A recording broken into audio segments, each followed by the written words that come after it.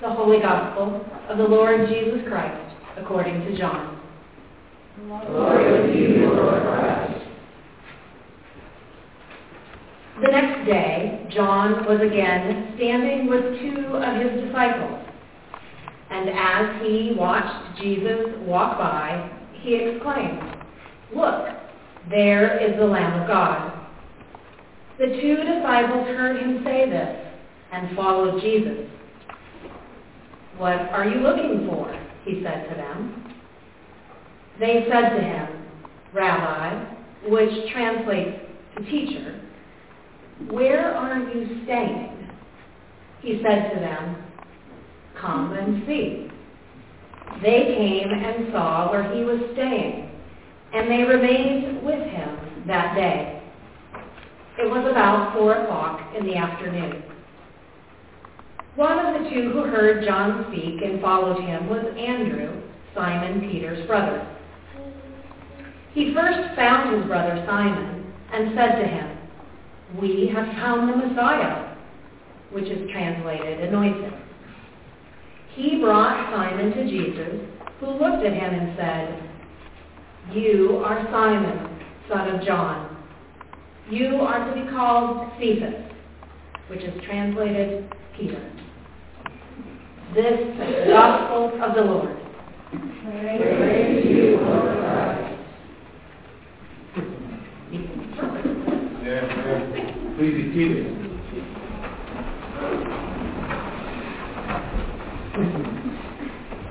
And I'm Jeff, which is translated, "Hey you."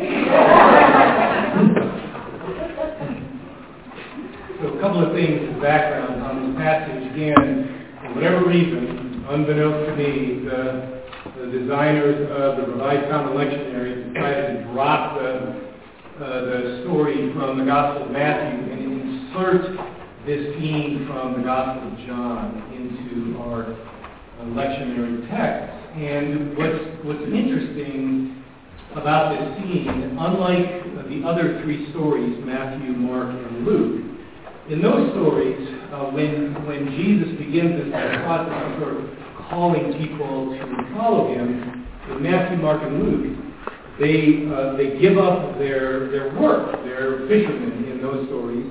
They give up that work in order to follow Jesus. Here, in the Gospel of John, they give up a religious commitment. Because in this scene, they are followers of John. And so they drop him like a hot rock and start to follow Jesus. And I'm convinced, having wrestled this alligator for the last going on 40 years, that this ancient community of the Gospel of John is going nearer to the followers of John the Baptist. Just saying. I just think that's fun. And the other thing is that initially in this story, these people remain unnamed, and that is a clue as to the nature of the story and how different it is from the others. Because in John's Gospel, in this narrative, there are no 12. There are no 12 apostles. Those who follow Jesus are numbered, who knows, it's never specified, in the hundreds. And it's men, it's women, it's children, it's all kinds of folks from all around. And so another distinction. And the third thing that's very different in this scene from the other stories is that nowhere in this story is John described as the Baptist or the baptizer. It never happens. He doesn't baptize Jesus. Doesn't even look like he baptizes anyone else. The only function he serves is to do this. Oh, look!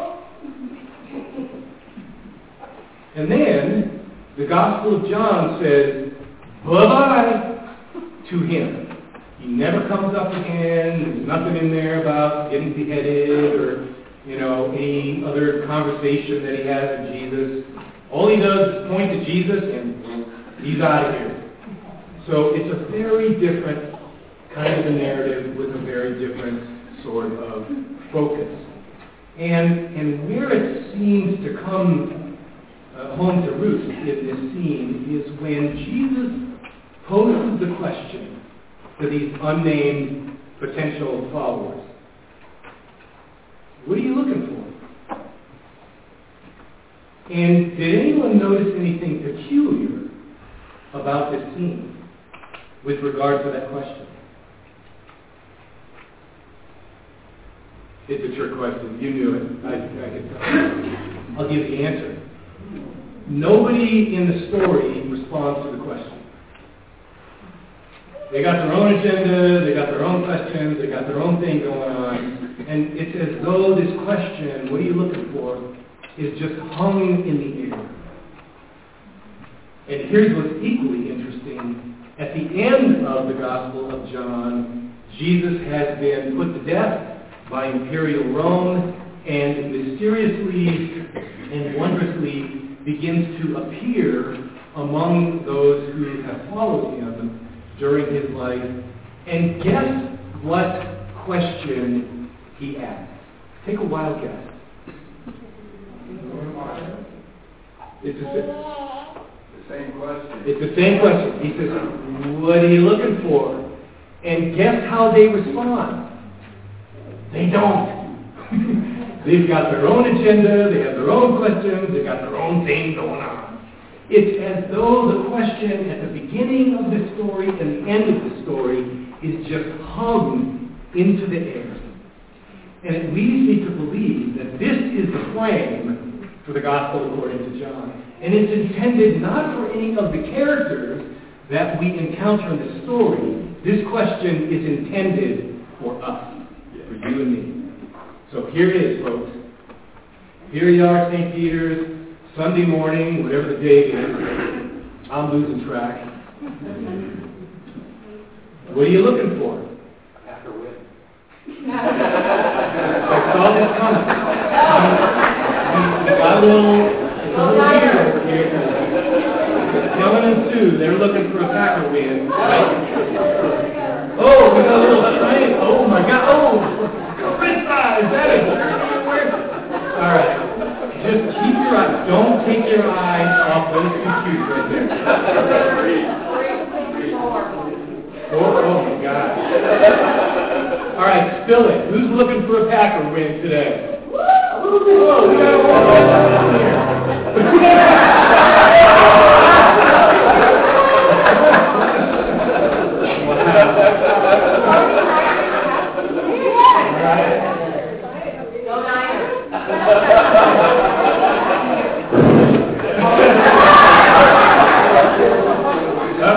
It's on. So, outside of a win, what else are you looking for? Fellowship.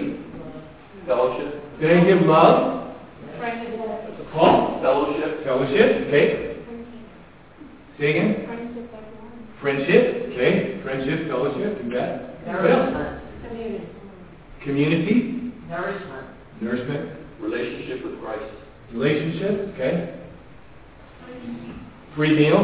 Come on, let's do it. Diesel? Sing praises. Sing praises, okay. All right. Somebody, and you folks may be alluding to this, somebody at the 8 o'clock service said, belonging. Mm-hmm. Big one. What else? Can you think of anything else you're looking for? Because this is it. I mean, this is the heart of the Gospel of John. It's our answer to, or not, our answer to the question of, what are you looking for? Good music. Good music? You're in the right place. Yeah. Well, let's think about that for a second. All those things that you folks mentioned, yeah, including the Packer win, whatever, and the 49er win. But here are some of the things that I look for off and on, and they can prescribe a good or a bad day. Sometimes I'm looking to get the heat off. As in, will they ever leave me alone? No.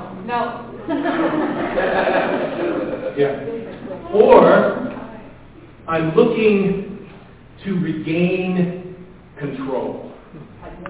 or what I like to think of as the illusion of control.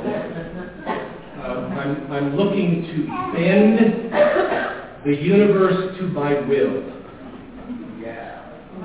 Is this sounding familiar? Doesn't matter if it happens or not. That's what I'm looking for.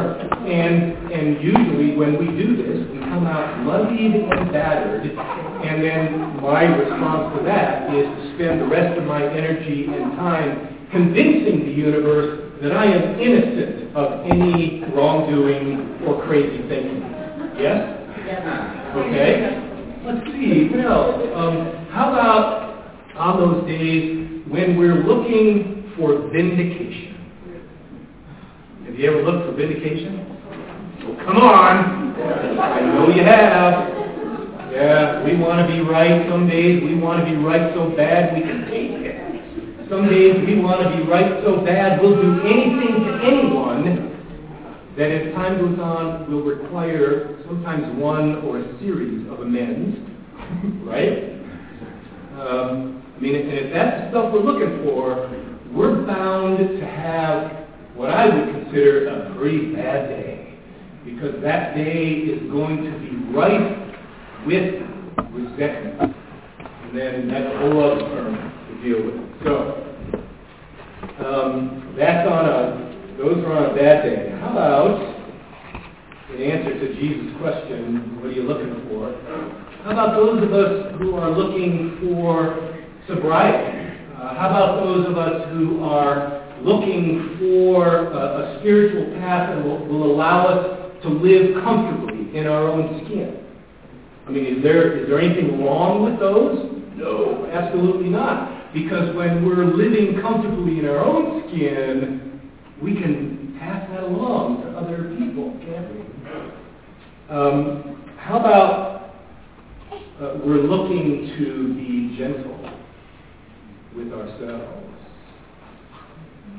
Years ago, I encountered this notion with my spiritual director who, in response to yet another day of beating the snot out of myself, he said, let's talk about being gentle. What? By the grace of God. How about when we're looking for opportunities to serve? Yeah? And so fold all of those into the lovely things that you folks already mentioned, and imagine that those are the kinds of things that we want to respond with when we hear this question from Jesus. What are you looking for? And let's give ourselves permission to be honest. If our motives are a little shady, whatever. Bring that to the table and tell the truth. And then perhaps that shady motive or that desire can be transformed in some way. One of the things that occurred to me in response to this question, what are you looking for, is I'm looking to remember. And my lovely, talented, and intelligent wife, Marietta, and I have this conversation constantly, and she reminds me on a regular basis all the things that I forget, which I'm very good at. I have a forgetter to beat things, especially when it comes to bad stuff. I just don't want to be dealing with this. But what I've discovered over the years is that to remember is to bring with it the potential for healing and wholeness. There are things in our lives that we want to forget, yes? And yet, when we engage that old adage, forgive and forget, we end up going down the rabbit hole because it doesn't work, does it? We have to remember. In order to engage a life of forgiveness, both on our own behalf as well as others, we got to remember this stuff. And sometimes it's really painful. We were talking about this during the adult forum. It's almost when these painful memories surface, some of which get buried pretty deep. just as a way to survive the day. But when they begin to come up, our first response, or at least my first response, is, oh my God, I got to relive this again? Are you kidding me? And yet, by the grace of God and with the help of other people, to remember those things does a couple of things. One, it keeps me mindful of the fact that I'm a little torn up, like everyone else I encounter. We're all a little shredded by life, aren't we? And the longer we're alive, the more we sort of experience that. I mean, there's a brokenness about our humanity, and once again, my lovely, talented, and intelligent wife, Marietta, she absolutely insists, and I think she's right, that where we most deeply connect is out of our brokenness. And recognizing how we're shredded and how we've, shredded ourselves as well. I mean, there's potent and powerful stuff going on there. So to remember is an act of faith. It's part of the spiritual journey, and it's one of the things that we engage in answer to the question, what are you looking for? The other side of this that I've discovered is to be remembered. When people speak well of us, when they think of us fondly, and maybe even when they're cussing us out, it brings us back on the planet. And in all kinds of wild ways, it keeps us connected to the rest of humanity and the rest of the universe.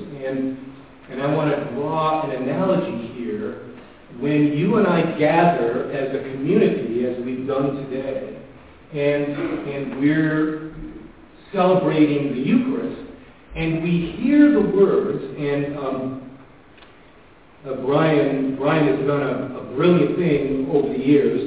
During the regular season, when you hear the words of institution now, for instance today, what you'll hear is, this is my body given for you. Do this and know that I am with you. Yes? But come the season of Lent, and it was Brian that put this 2 and 2 together, you're going to hear the phrase, do this to remember me. And Brian hyphenated the word remember. Do any folks recall that on the screen? It is a brilliant way of communicating to ourselves that when we gather to celebrate the Eucharist, that we're, I hate to put it this way, but we're reconstituting Jesus. We're bringing him, into our lives, and also imagining that we become part of his body. You'll hear that language too in the Eucharistic prayer, of the body that we be made the body of Christ, here in the world. And here's where I think the great gift begins to kick in, because whenever you and I are engaged in all of these activities that we've been talking about, that you folks have brought up, what are you looking for? We're looking for love. We're looking for community. We're looking for companionship, friendship. We're looking for opportunities to serve. We're looking for ways to be gentle with ourselves. All of these things that we do, as we engage these activities, guess what? According to the Gospel of John, when we're doing all those things, we're in relationship with Jesus. And we're in relationship with God. And in effect, what is happening is that we are in union with the divine. Now, I bring this up because a lot of you, like me, suffer from the fantasy that it's all going to get better when we die. And that once we die, those of us that are lucky, we're going to go to heaven and, it's going to be bliss.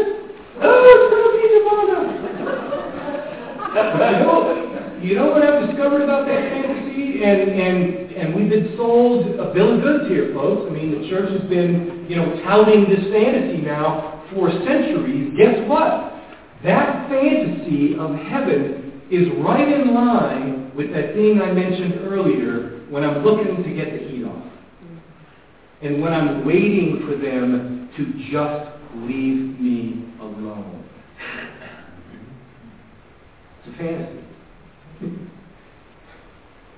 And so to imagine that as we connect, as we find ways to be gentle with ourselves, looking to live godly, righteous, and sober lives, as the prayer book says, as we look for that spiritual path that allows us to live comfortably within our own sin in order to share that with the rest of the human race, we are in union with God.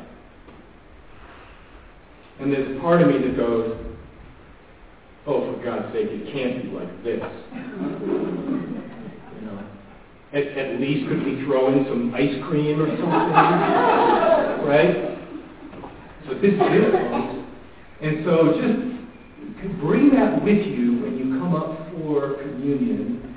And while we're remembering and being remembered, you think about our prayers of the people when our leader invites all of us to join in naming the people that are being held in our prayers. Guess what we're doing? We're remembering them. And so our entire gathering for worship and prayer is to remember and to be remembered and to be in union and to live in union with the divine. So, and if anybody's got some ice cream, let me know. What are you looking for? What are you looking for?